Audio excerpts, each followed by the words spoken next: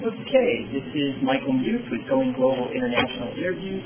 Today we're speaking with Kevin Gingrich, who's the Director of Marketing Services at Bosch Rexroth Linear Motion and Assembly Technology Division. So Kevin, let's just jump right into it. How would you describe Bosch Rexroth Linear Motion and Assembly Technology products? What we make, Michael, are products that help other companies make their products better, faster, and cheaper. So, Kind of sounds like BASF for manufacturers. sort of. The Bosch Rexroth product range is enormous, from electric drives and controls that are the brains of a machine, and linear motion and assembly technologies that may be the bones and structure of a machine, to very powerful hydraulics that could be the power of the machine. And those products are often combined in different combinations to make automation systems of numerous types for companies around the world. Okay, so who specifically are your customers then? Are they just manufacturers or any specific manufacturers, wide variety of manufacturers? There are several classes of companies that we work with primarily. One of them is machine builders, guys that are making metal cutting machines, medical machines, plastic injection molding machines, packaging machines, and what we would supply to those manufacturing companies or machine building companies are the parts that they use to construct their machines. So that's one class. Another class of customers, and probably one of the classes that my division of Bosch Rexroth works with, maybe a little more than some of the others, are companies that are automating processes in their factory or who are looking for better manufacturing strategies. Because not all of the products that we sell are just for automation. Our aluminum framing system, for example, and manual workstation products are used for lean manufacturing cells for people who are doing manual assembly. And where we feel our strength lies is in offering whatever level of automation, from zero automation to full automation, we can to a company that needs that. And helping them understand what level of automation they need. We believe that lean manufacturing and lean production are not just manual processes. I think there are many lean consultants that that are maybe a little more dogmatic about lean than they should be, and believe that it's a manual process all the time that allows you to boil down whatever it is you're doing to the essence and eliminate waste in more places. We think that lean production is that, but that automation sometimes eliminates more waste than doing it manually. And why do your customers buy Bosch Rexroth as opposed to your competitors? In other words, what's your competitive advantage in the marketplace? First of all, it's high-quality products.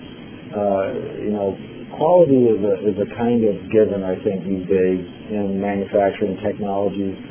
But Bosch Rexroth, as part of Bosch, has a more than 100-year history in providing quality that is above and beyond what you can expect from most other companies.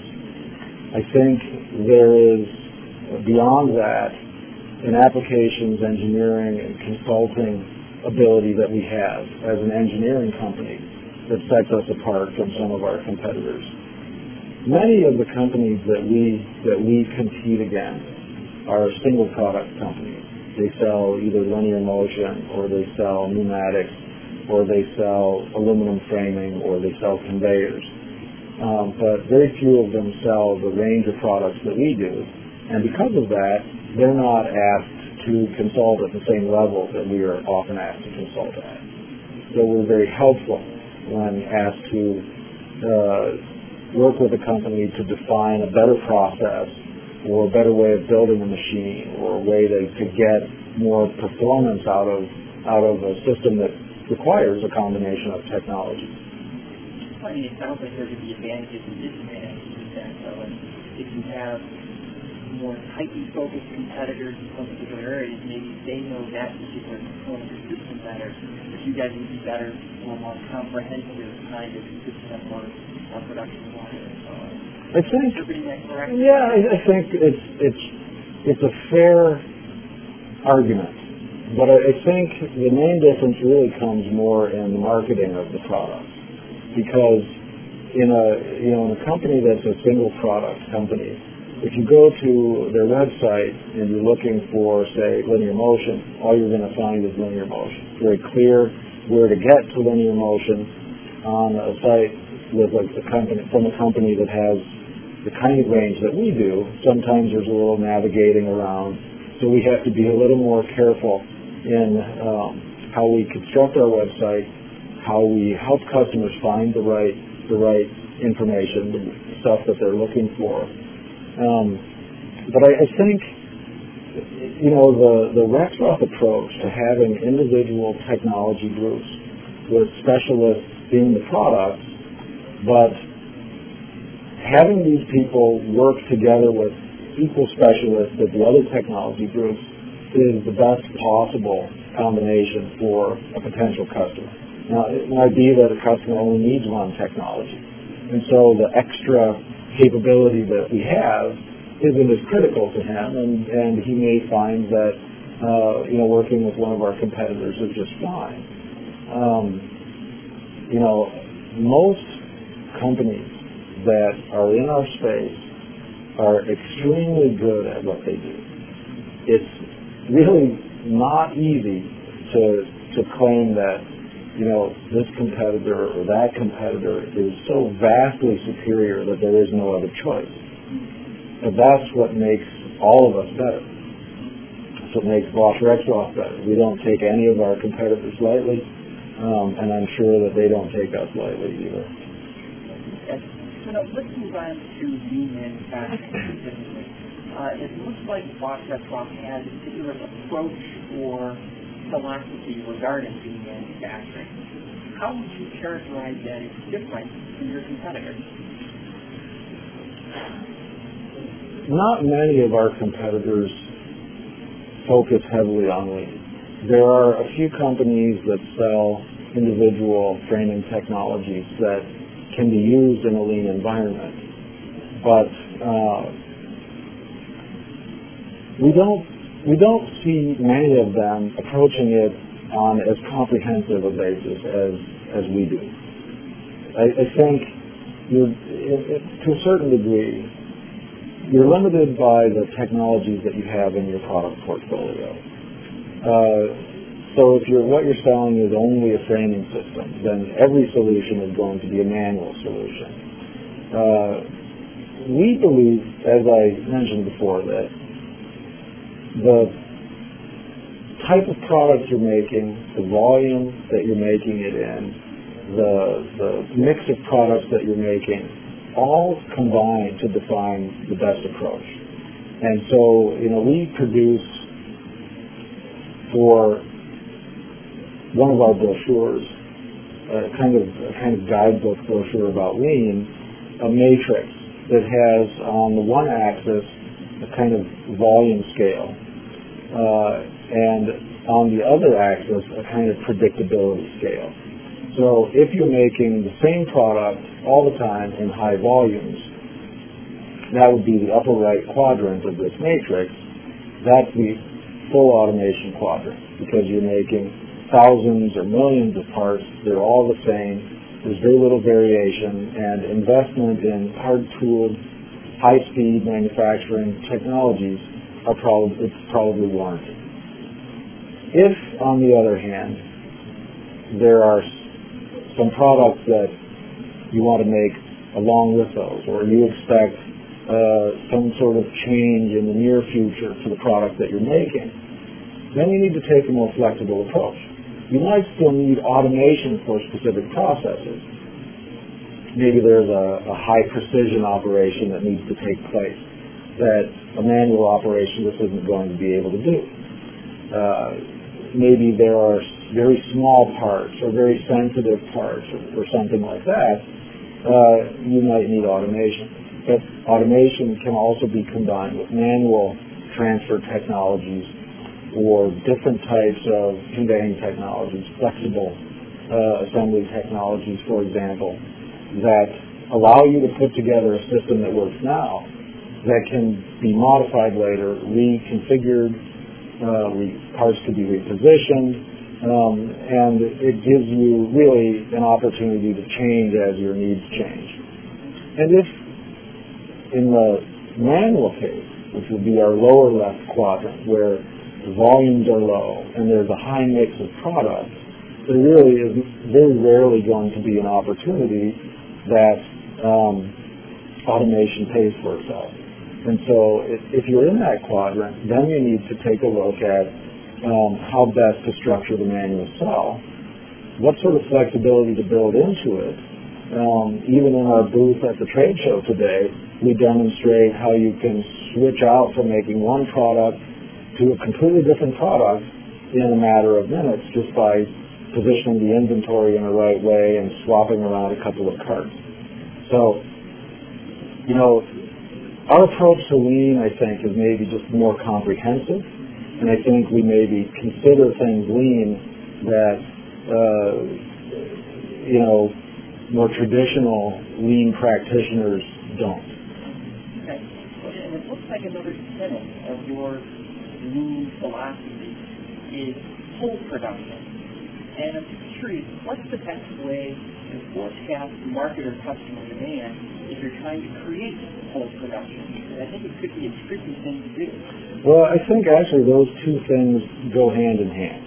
Typically when someone is implementing lean, what they're going to do is called a value stream map, and they'll identify not just where waste is in the system, but also what the so-called takt time, which is a German word meaning rhythm, needs to be. In other words, how many parts do I need in a given time increment? Once I've established the time increment, then I set up the production to flow so that it meets that time increment. And the pull part of this production means I don't make a part until I get an order. And if I've structured my production in a sophisticated enough way to meet the task time requirements, then as that task time decreases, in other words, I have to start making more products per time increment than before, then I can add a worker to double production in a manual environment. Or I could add some automation that I can move in and out of a given cell as needed or turn off as needed. So the pull part of it is simply making parts as they're demanded by the task time. So the production rhythm determines everything. So I think that pretty much covers the. Is it like a Dell on-demand manufacturing and production model, or does it apply to higher volume environments where you know that you're going to use X number of things per day, per week? But I guess what I was getting to is when that customer pull or demand changes, what kind of time increment do you need to be able to adjust to it? Because it can be expensive to overload capacity, you have unused capacity that way. Forecasting that demand. Sure. Well, there's always going to be some variability in there. So, what the people who plan production nowadays are very smart people. Most of them have been exposed to lean in some way, shape, or form. Most of them have had a good number of production rhythm changes, so to speak.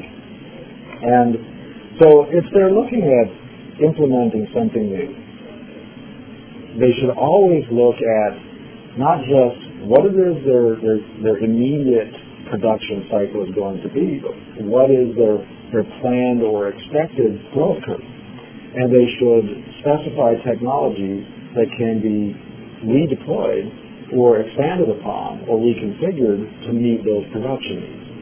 And so, in the case of Bosch Rexroth, almost everything that we sell on the assembly side is built that way. The use of the T-slotted aluminum extrusion as the framework for all of our technologies means that you can always bolt it together or bolt it apart.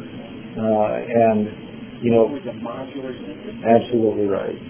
So you simply will change it when you need to. The conveyor products are that way.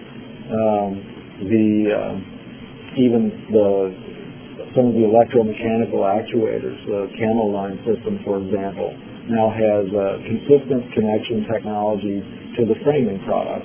So you can easily take off a pneumatic actuator from a 3-axis system, for example, and change it to an electromechanical actuator. Could you get a little more technical? Sure. Well, the important thing is that, manufacturing engineers need to leave themselves the option to expand, grow, or contract as needed. And, the most important thing is always bang for the buck. Nobody needs a super expensive manufacturing system if they're not actually going to use it.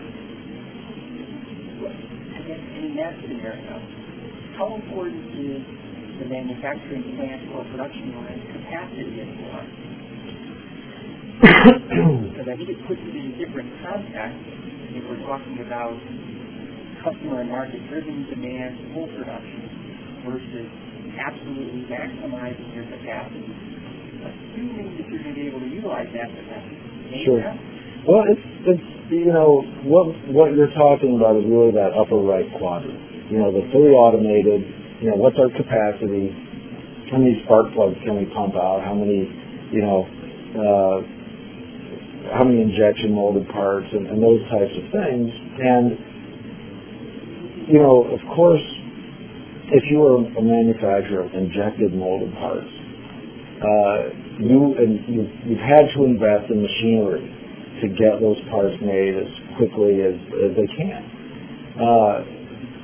You want to have the capacity that you need and a certain amount of room for expansion as you grow the business.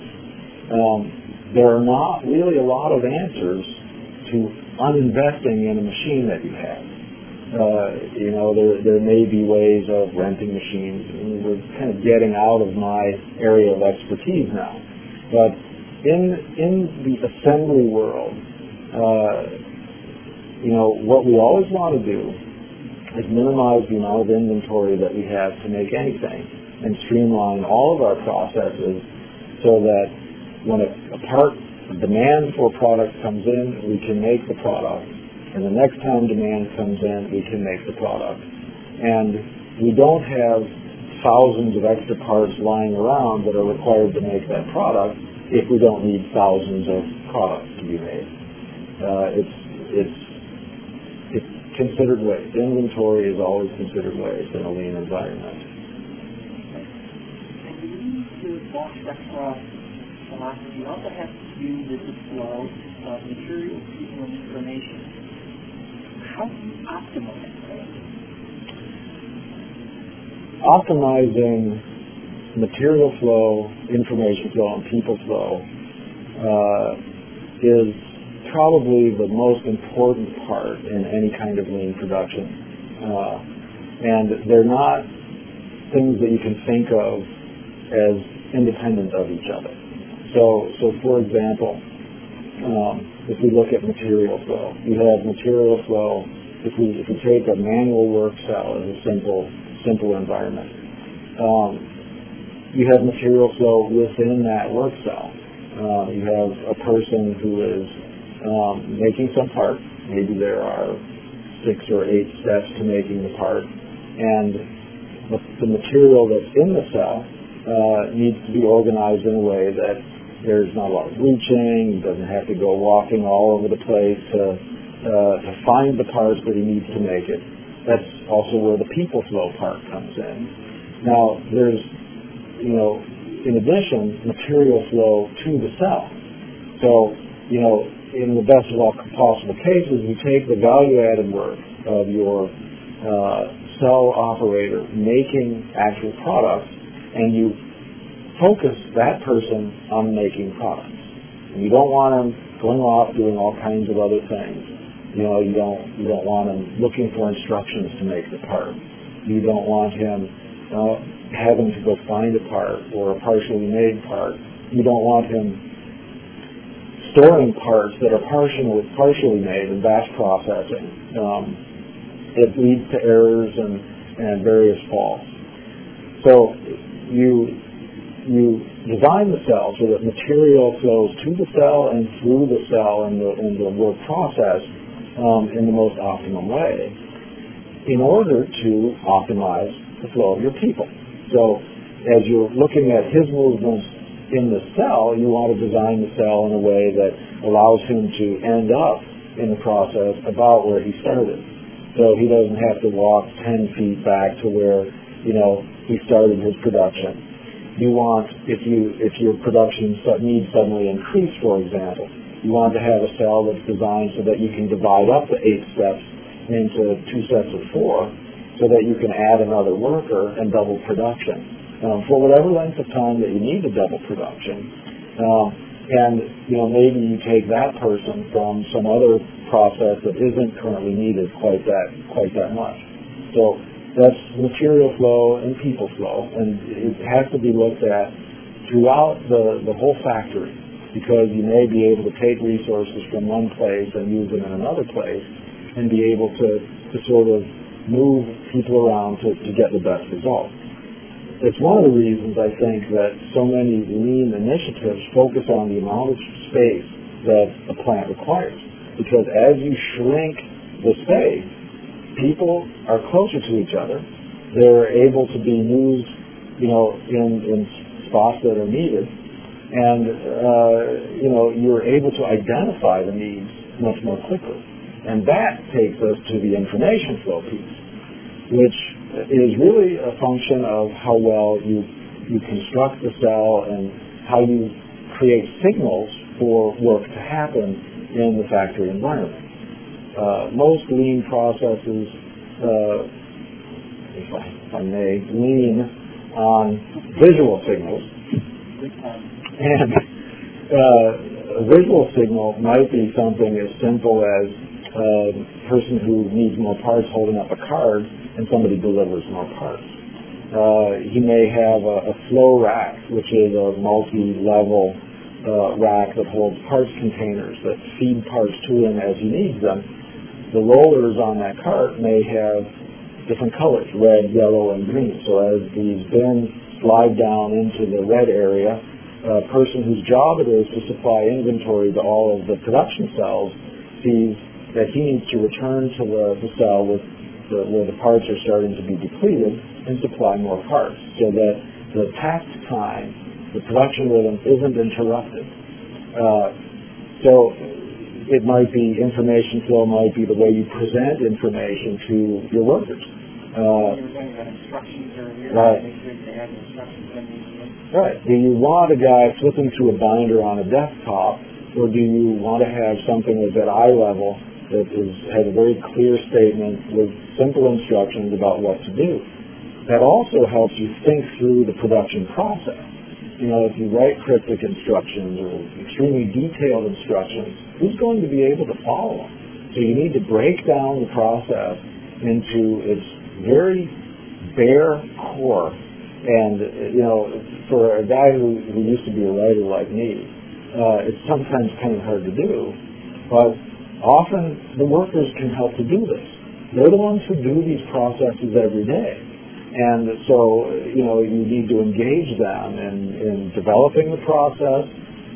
If you're putting in new equipment or work cells or redesigning the work cell, they need to be involved because they're the ones really who live that every day and who are best able to tell the management how to do it. It also sounds like implicit in what you're saying in terms of optimizing resources. One, an implicit concept behind it is making best use of the people's time, simply because that's one of the most important components of labor costs. Right. Well, it's depending on the level of automation. Sure. Labor cost is an important component, but the real trick is making sure that the people who have skills get to use those skills. There is work that machines can do. Machines should be doing that work. There is work that really only humans can do because they're more flexible, they're more adaptable, they're much smarter than machines, they're trainable, and that's what they're more creative, indeed. And that's what you want your human capacity and your human capital to be spending their time on. Well, I guess the information part leads, at least in my mind, to the management side of it. What kind of organizational and communications changes are needed to implement these manufacturing? There needs to be a commitment at the top of the organization that this is something that you're going to do. Otherwise, it's very easy for for the factory workers and office workers to think of it as a flavor of the month kind of program. Lean is a philosophy. It's a way of thinking about what you do every day. It implies a kind of commitment to improving it on a continuous basis. And that runs from, That's absolutely right. Yep. So, communications really need to facilitate involvement. It's very easy for someone, for a management team to go, okay, we're going to implement Lean. And they maybe hold a few workshops and they, do a few projects and say, okay, we implemented Lean. But nobody really gets it in that organization because Lean doesn't stop. Lean is a system process as right. opposed to a program or project. Right. It's a system of processing. So you learn to understand and accept and appreciate problems. Because when you have a problem, it gives you something to fix. And if you're good at problem solving and using techniques like the 5 whys, or just asking why 5 times, you can boil things down to the root cause and prevent that problem from occurring again. So as you identify these problems, you're actually identifying opportunities for continuous improvement. And just to be clear, 5 whys is different from 6 sigma, right? Right. Right. It's just asking why 5 times. And some of these topics actually are covered in our podcast series. Now,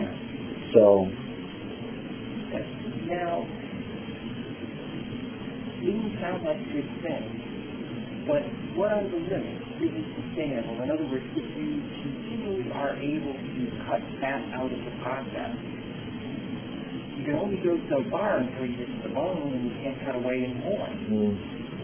What are the limits of things like that? I don't think there's going to be a time in which we experience that. Everything can be improved a little bit. So what we're likely to see is companies getting closer and closer and closer to each other in their ability to compete and produce products. But you'll see smaller incremental gains from Lean improvements than, some of the low-hanging fruit that people are gathering up now. I think there are lots of unexplored frontiers. Looking at Lean techniques in an office environment, for example. We talk about information flow again. Office workers may not spend a lot of time on the factory floor, but they spend a lot of time looking for information. Where is that email that I sent the guy? Where is the email that he sent me? Where can I find that file again on our server? And how do I get the information from that company's website that I need to do my job? Where are we storing the engineering drawings? So, all of these things, people experience every day in their, without even really thinking about them as a lean problem. It's just kind of the way things are. So it sounds like what you're talking about is a lean office. That's right. As opposed to a lean manufacturing. That's absolutely what I'm talking about. Because once you start looking at lean in a more comprehensive way, you can apply it to everything. You know, hospitals are now starting to look at this for managing the flow of patients in and out of their emergency rooms. And if you think about the time that people waste sitting in emergency rooms waiting to see a doctor, you know, those types of applications are right for lean. Okay, I guess on the other side then, what results are reasonable to expect when implementing? Are there any, can you give some examples of either customers of yours or at Box Rexroth that you've implemented and arrived at going through the lean? Sure. Well, let me give a kind of simple example. You know, I was involved on a team that was looking at how to improve our shipping process and packaging process for shipments going out via UPS and Federal Express. And so we pulled together a team, and we did an initial analysis.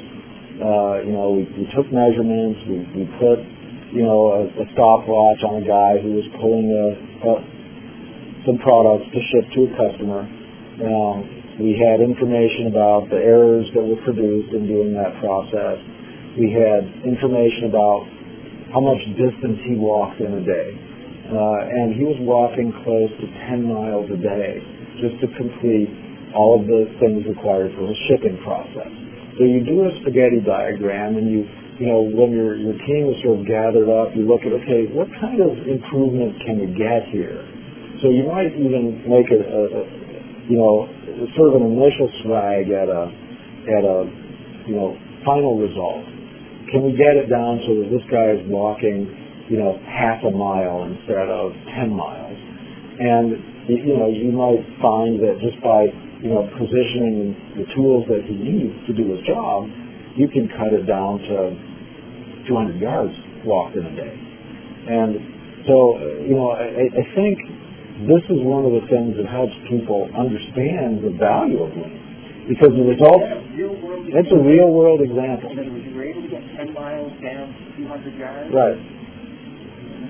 We were able to reduce the errors from, 70 or so in a month to about 15. And how were you able to do that? Well, by implementing a one-piece flow system.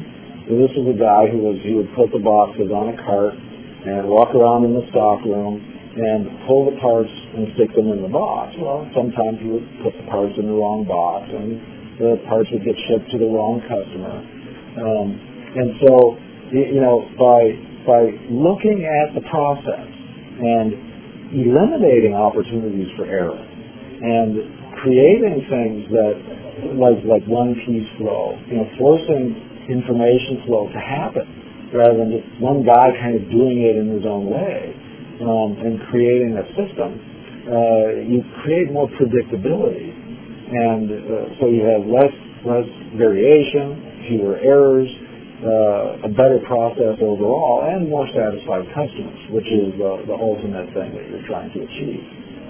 So in other words, you kind of need to slow down to revenue, profitability, and so on? Well, normally each project, depending on its size, is going to have some kind of a project plan. And, any investment that needs to get made is going to have to go through the same sort of ROI calculations as everything else. So, in that particular case, we implemented a new work cell. We needed to build it from our own technologies. We had a conveyor that we bought from ourselves to bring packages from the stockroom to his area. We bought some other new equipment to eliminate some of the lifting that he was doing. Actually moved the process from one area of the factory to another so that it would be shorter. And all of this, requires an investment in manpower and an investment in equipment of some kind. And even though in that case the equipment costs weren't huge, we still needed to justify them to our financial managers. They don't want to just buy stuff just for the sake of buying stuff. But normally, once you evaluate a project and you have it all mapped out on a big wall, and you look at where the waste is and how much time can be saved, the ROI calculations pretty much take care of themselves. You look at yourself and you go, why are we doing it this way right now? Alternatively, though, in some ways, and even the way you said it, there are trade-offs. In other words, you can automate a process, take some of the manual labor, make that more machine-oriented. However, there's the cost of the machine. In other words, where are the trade-offs, and how do you evaluate the trade-offs in implementing those systems? Some of the trade-offs may have to do with personnel. In the case of the example I just gave you, the person who was doing the process wasn't a believer. So he ended up looking for work somewhere else, without our sort of provoking that or something, but he saw, outsiders, really, this team of people descending on his process and reinventing it for him. And sometimes that's going to happen. That's why this communication process that you asked about earlier is so critical, because it needs to be a whole company commitment. If you have, just a few people that don't believe, and they don't really want to make it sound like someone has to drink the Kool-Aid or something like that. But if you have a few people that insist on batch processing, that we've always done it this way, so it's the right way, it can create problems. If we've been doing something a certain way, and it truly is the right way, it will stand up to the scrutiny of Lean. Okay. In looking at supply chains today, they're extending out farther and farther. And by that, I mean, this is why when you go longer distances, there are a lot of other things that change too. So how does lean manufacturing change when you go to an international contract? It's a lot of variables change. Well, I think that the overall result is you have more global companies, at least more globally acting companies.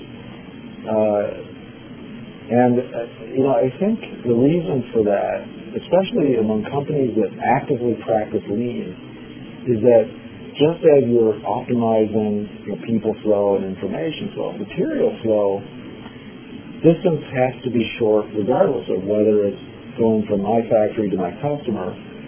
I'm also the customer to people that I buy from. So they need to shorten the distance from them to me. Now that distance might be spatial, it might be temporal, but the key to Lean in this sort of global environment is learning where to position your pieces around the globe. How to shorten pathways everywhere, how to eliminate costs. And now we're talking about an area where there really are serious trade-offs, because, we're talking about people that speak different languages, that may have different understanding of quality control processes, that, really are far away from the engineer that designed the product. So if they're delivering parts that are going to go into his product, or if they're making the product that he designed, or she, those are distances that often aren't thought about nowadays, because it's just cheaper to make something in a low-cost country. I think, we're all starting to understand in a very visual way what some of those problems can be, with dog food and toys and some of those types of things. Those are processes that weren't thoroughly thought through. And the result of it is, someone was buying something because it was cheaper and didn't think about the total cost, which, became enormous once, someone started having to put in quality control checks at various places where they didn't exist before. They also began to understand how fast or slow the change process can be when you're, working overseas with people that really don't speak your language as a native language. So for supply chain, I think there's a tremendous opportunity to identify where the waste is, to understand the way to optimize all of the travel distances, the knowledge distances, so same thing, material flow, people flow, and information flow to get the best possible results. Part of it sounds like what you're saying is multi-local is the way to go because it shortens the distances in most cases. But I'd be surprised if that's universally true. I'm not sure. Am I not hearing that correctly? Well, I'm not sure exactly what it is. I guess it's different for different products, industries, and stuff. Sure. If we look at the automotive industry, for example, the biggest practitioners of lean are Japanese car makers. Well, who's building car plants in the United States right now? They're getting closer to their customers, and typically they will pull along additional supplier companies to move closer to them. So they're looking at how they can optimize the flow of products to them and to their customers to get as close as possible to this production rhythm. So, I don't know enough about things that are not manufactured products to talk about, like the delivery of oil or milk or, agricultural products and things like that. In those cases, I think there's probably a slightly different approach because you're not really assembling anything. You're moving products from place to place. And also, talking about an issue as simple as reading the instructions. Okay, if they're too detailed, that's not good. If they're too simple, that's not good.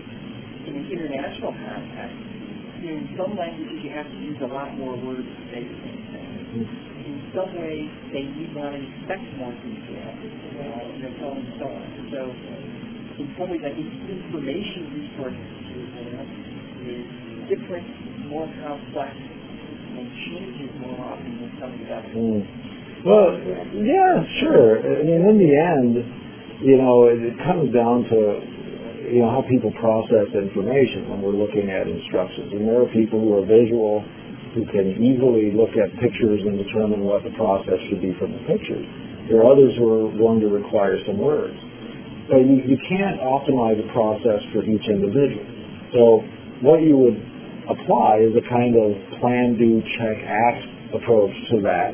So PDCA, in which you kind of make a supposition about, how would these instructions work better? Then you make the instructions. Maybe you then test them. You bring a variety of workers from different places. Maybe you send the instructions out to all of the countries where you're manufacturing this part, and you have them work with the instructions to see how they work in that environment. And then once you've ascertained that the problems are worked out and these instructions are good, then you act. And you develop the set and deliver the final process to all of the places that you need to deliver it.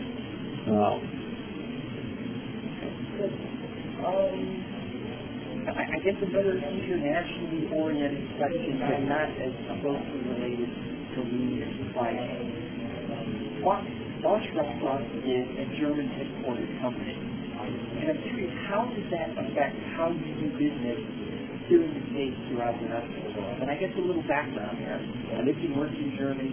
I worked for a company that was a competitor of Bosch's at the time, Siemens.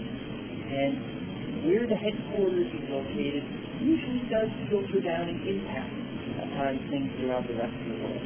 I'm just wondering how you can see and feel that with Bosch Restaurant here in the States.